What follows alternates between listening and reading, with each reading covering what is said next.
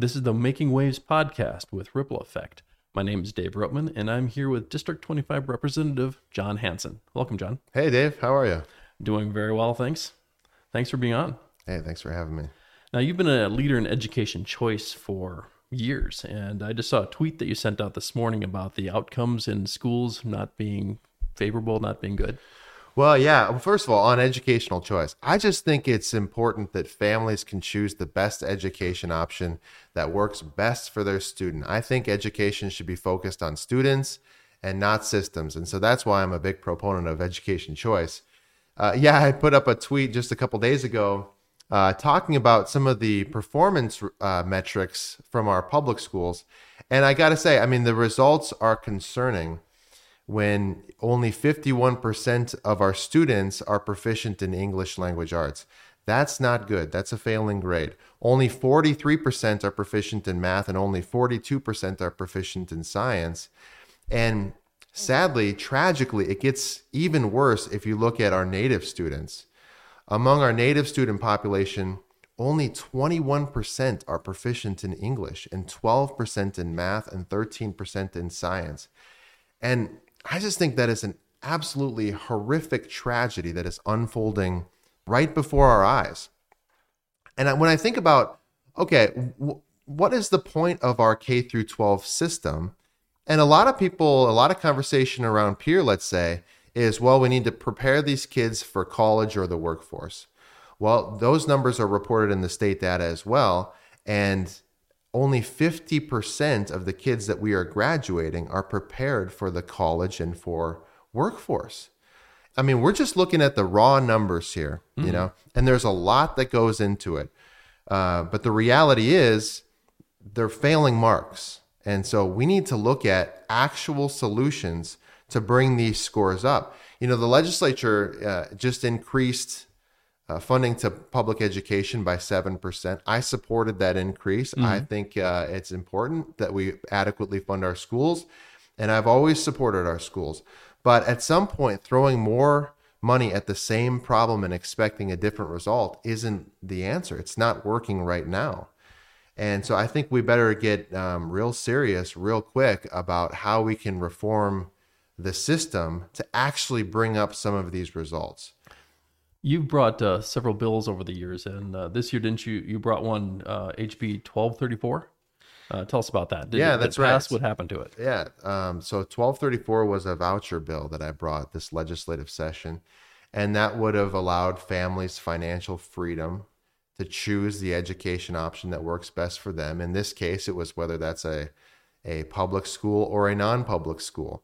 But it would have allowed families to, you know, use some of the tax dollars that they're paying into the system and actually have the money follow the student.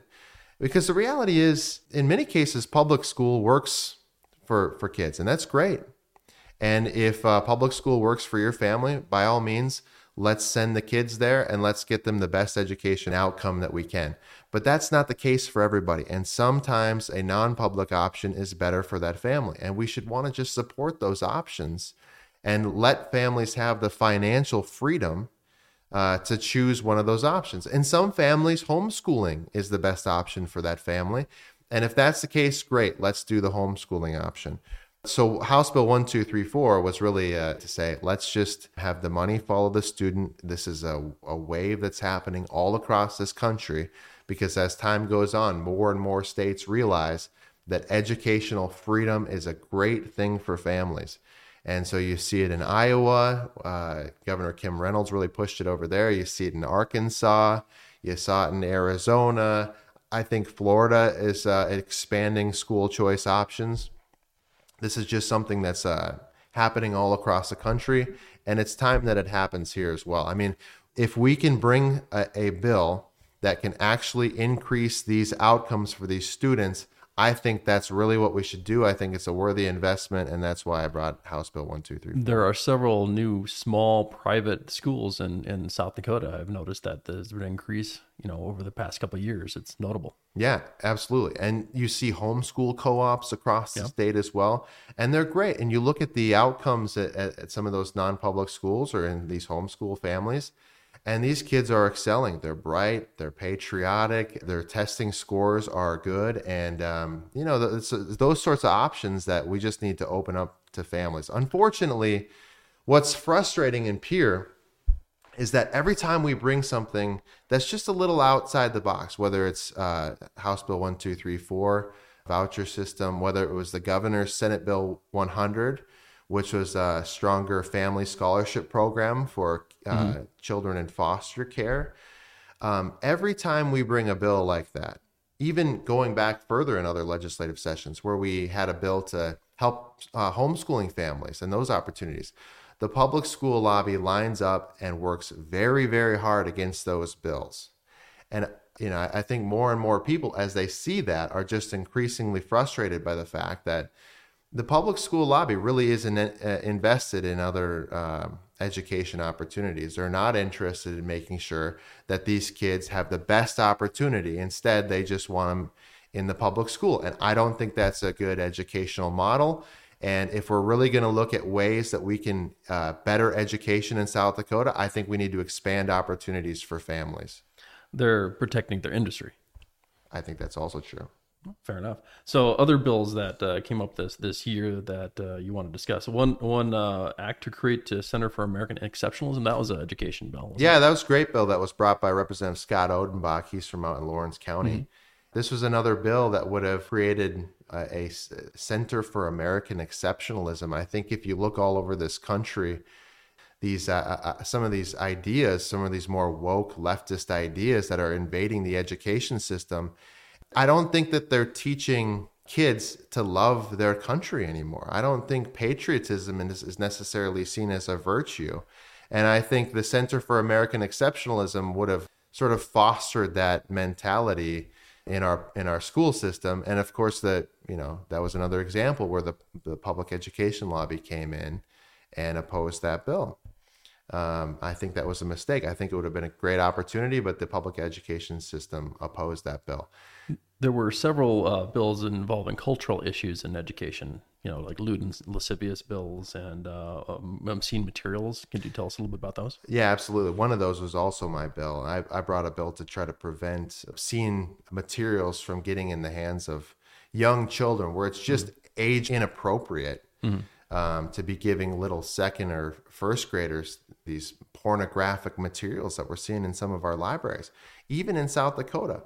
I spoke with families from all over the state, and they would bring these books, and they brought the books before the committee to show, wow, this is really like smut porn, really age inappropriate. The problem is, there's no review at the front end. So the public school lobby, they came in and they said, we've got this handled. Don't worry about it. We have a policy in place. I've heard that before. Yeah. Well, and you maybe read the Argus story just a couple days ago, where it seemed to me like there was some sort of boasting, like, okay, no materials have been removed from the public libraries as a result of parental complaints following their policy. And I just think, if you're going to have some sort of policy in place, the review should really take place on the front end. It should be the responsibility of that school to say, no, pornographic materials are not age appropriate for little kids. But instead, the books get into the library, and then it takes a parent to have to complain about it before anything's ever done about it. So that was another bill that the education lobby opposed. That bill died in committee. But that issue is not going away. I mean, there's parents from all over the state who are just shocked and appalled at some of the stuff that they're seeing in their school curriculum and in the libraries. And we really need to do something about that to make sure that materials are really just age appropriate for these kids. Mm-hmm. Another bill that came, that was a Representative Carr bill. That bill would have prevented taxpayer funding of lewd and lascivious events. And if you look at the definition of lewd and lascivious under the law, it is extreme. I mean, this has to be some really graphic stuff. Mm-hmm. And yet again, clearly defined. Yes, clearly defined in statute. I mean, they want to say that it's gray, but if you look at the definitions under the law of what has to be done to sort of like be lewd and lascivious under the law. It's extreme stuff. It's stuff that I think most people would agree shouldn't be happening, especially shouldn't be taxpayer funded. And that's what we're talking about, taxpayer funded lewd and lascivious events. Well, once again, the public education lobby came in and opposed that. So I just think there needs to be a little more awareness to what some of these public education lobbyists are opposing, even going back to fairness in women's sports, which is very agreeable, it seems. I mean, not amongst people on the left, but very agreeable that boys should play in boys' sports and girls should play in girls' sport. And yet, even on that issue, the public education lobby came in and opposed House Bill 1217, which is the first bill that dealt with that issue. So, and homeschool bills, same thing. Same thing with homeschool bill. Yeah, we had a bill, maybe this was now 3 years ago, that really sort of streamlined the homeschool process, opened up a few opportunities for homeschool families. And in that case too, the public education lobby came in and opposed that. So I think there needs to be more awareness about their lobbying efforts out in Pierre. I don't think families back at home realize that the public education lobby is resisting bills to keep porn out of the hands of young kids and keep taxpayer funding from going to lewd and lascivious events. But that's what's happening. The public school lobby is going in and opposing bills to protect taxpayers and kids from those sorts of things. So I just think that needs to be put out there a little more in the public. Same with the performance metrics. Again, I understand there's a lot of difficulty that comes with educating children. There's a lot of factors that go into it, whether it's broken homes or different levels of developmental abilities and those sorts of things. But we really need to take a hard look at some of those statistics and really ask ourselves, what are we doing and how can we up those numbers? Because I think leaving half of our students in a place where they're not prepared for college or the workforce is not a good result for the kids of the state of South Dakota. Another issue that you've been heavily involved with has been life issues. So your involvement with the Life Defense Fund, and you're very active with that right now. There's something going on. So could you tell us a little bit about that? Yeah, well, sadly, the far left is trying to amend the South Dakota Constitution to make South Dakota a sanctuary state for abortion. Right now, petition circulators are out on the streets and they're asking South Dakotans to sign their petition. And if that petition is signed and placed on the ballot, we could have legalized abortion through all 9 months of pregnancy. This seems far-fetched, but it's really true. I mean, this is a change to the Constitution, which would not be able to be changed by the legislature. It would take out all the laws currently on the books. Right, exactly. I mean, you read the language and it basically prevents all state regulation in the first trimester and virtually all state regulation in the second trimester. And so you're talking about things like even health and safety regulations in the first trimester are banned by this constitutional amendment. That's wild. They wouldn't even need to go to a medical doctor. Right. It takes away the ability for the state to place a requirement to say, at least the abortion, if you're going to have an abortion, has to be done safely by a medical doctor. The state couldn't even do a regulation like that. That's how extreme this is. And part of the reason for that, I think, is because so much of the abortion industry these days have moved into chemical abortions. And so they just want to be able to ship these abortion pills very unsafely, by the way, to any mother who, finds a link on Twitter or Facebook to obtain these pills. Very dangerous for mothers. So they're circulating petitions now. Right. They're circulating petitions right now. And I've seen their signs are quite disingenuous. Yeah, that's an understatement. We've seen signs where they're circulating petitions and they call their measure pro-life and pro-family. And that's what they'll do. And they will mislead the public. And so, pro-lifers in the state of South Dakota, don't be complacent and don't think that this can never happen here because it's South Dakota and we are a pro-life state. And we are a pro-life state, but we see these pro-choicers, not just in South Dakota, but across the country. They have millions of dollars and they will spend it to mislead the public. They're already misleading the public on this measure and the scope of the measure and everything that it would do. And so pro-lifers from all across the state of South Dakota really need to sort of wake up, realize that if we do nothing, they will they will mislead the public into supporting this measure. And so we need to get out there and defend life and defend these mothers. It strikes me that folks really need to understand what they're signing before they sign a petition. There's a nice guy attitude. Like, okay, I'll sign your petition. It's like you're signing a legal document, and you don't even know what's on it. Yeah, that's very true. I mean, the petition circulators aren't out there saying, hey, go ahead and read this over real quick and then sign my petition. Right. That's not what they're doing. Right. Instead, like I just shared with you, they're saying things like, this is a pro-life, pro-family measure. Go ahead and sign. And why are they coming here to South Dakota to do this? South Dakota is generally regarded as a place where there's easy access to the ballot. It's relatively cheap media market. So these outside groups like to come into South Dakota as sort of a testing ground. Outside money. That's right. And undoubtedly there will be tons of outside money that flow into this one as well if they make it on the ballot. And well, it's coming in now just to circulate a petition. Yeah, that's true as well. Yep.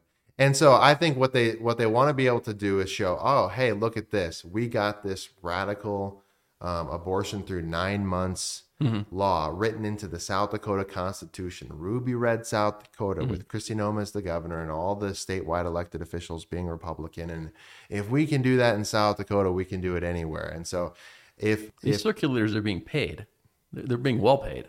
Yes. If you think back to the original South Dakotans who put this initiative and referendum process into place, I think that they were thinking this would be a grassroots sort of process. They never imagined this. No, definitely not. I mean, I think they were thinking about people from all over the state circulating these petitions voluntarily because something needed to change. Yeah. It's not this. Now this is a big money game where outside money comes in.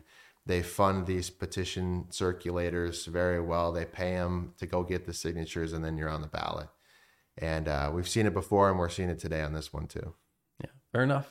So last thoughts. What are your last thoughts here, since we're going to close up this podcast soon? Well, I would encourage everybody to decline to sign this abortion petition, and tell all your friends and relatives and everybody that you associate with, your any sort of civic groups or your churches. Tell everybody that you know to decline to sign that radical abortion petition. And I think if pro-lifers work together, encourage people to decline to sign and to resist that extreme abortion amendment, we can defeat that and keep South Dakota a pro-life state. So everybody, I would just encourage you to decline to sign that radical abortion petition. A call to action. Well, thanks for being on. Thank you. All right. Great Bye. chatting with you, man. See you.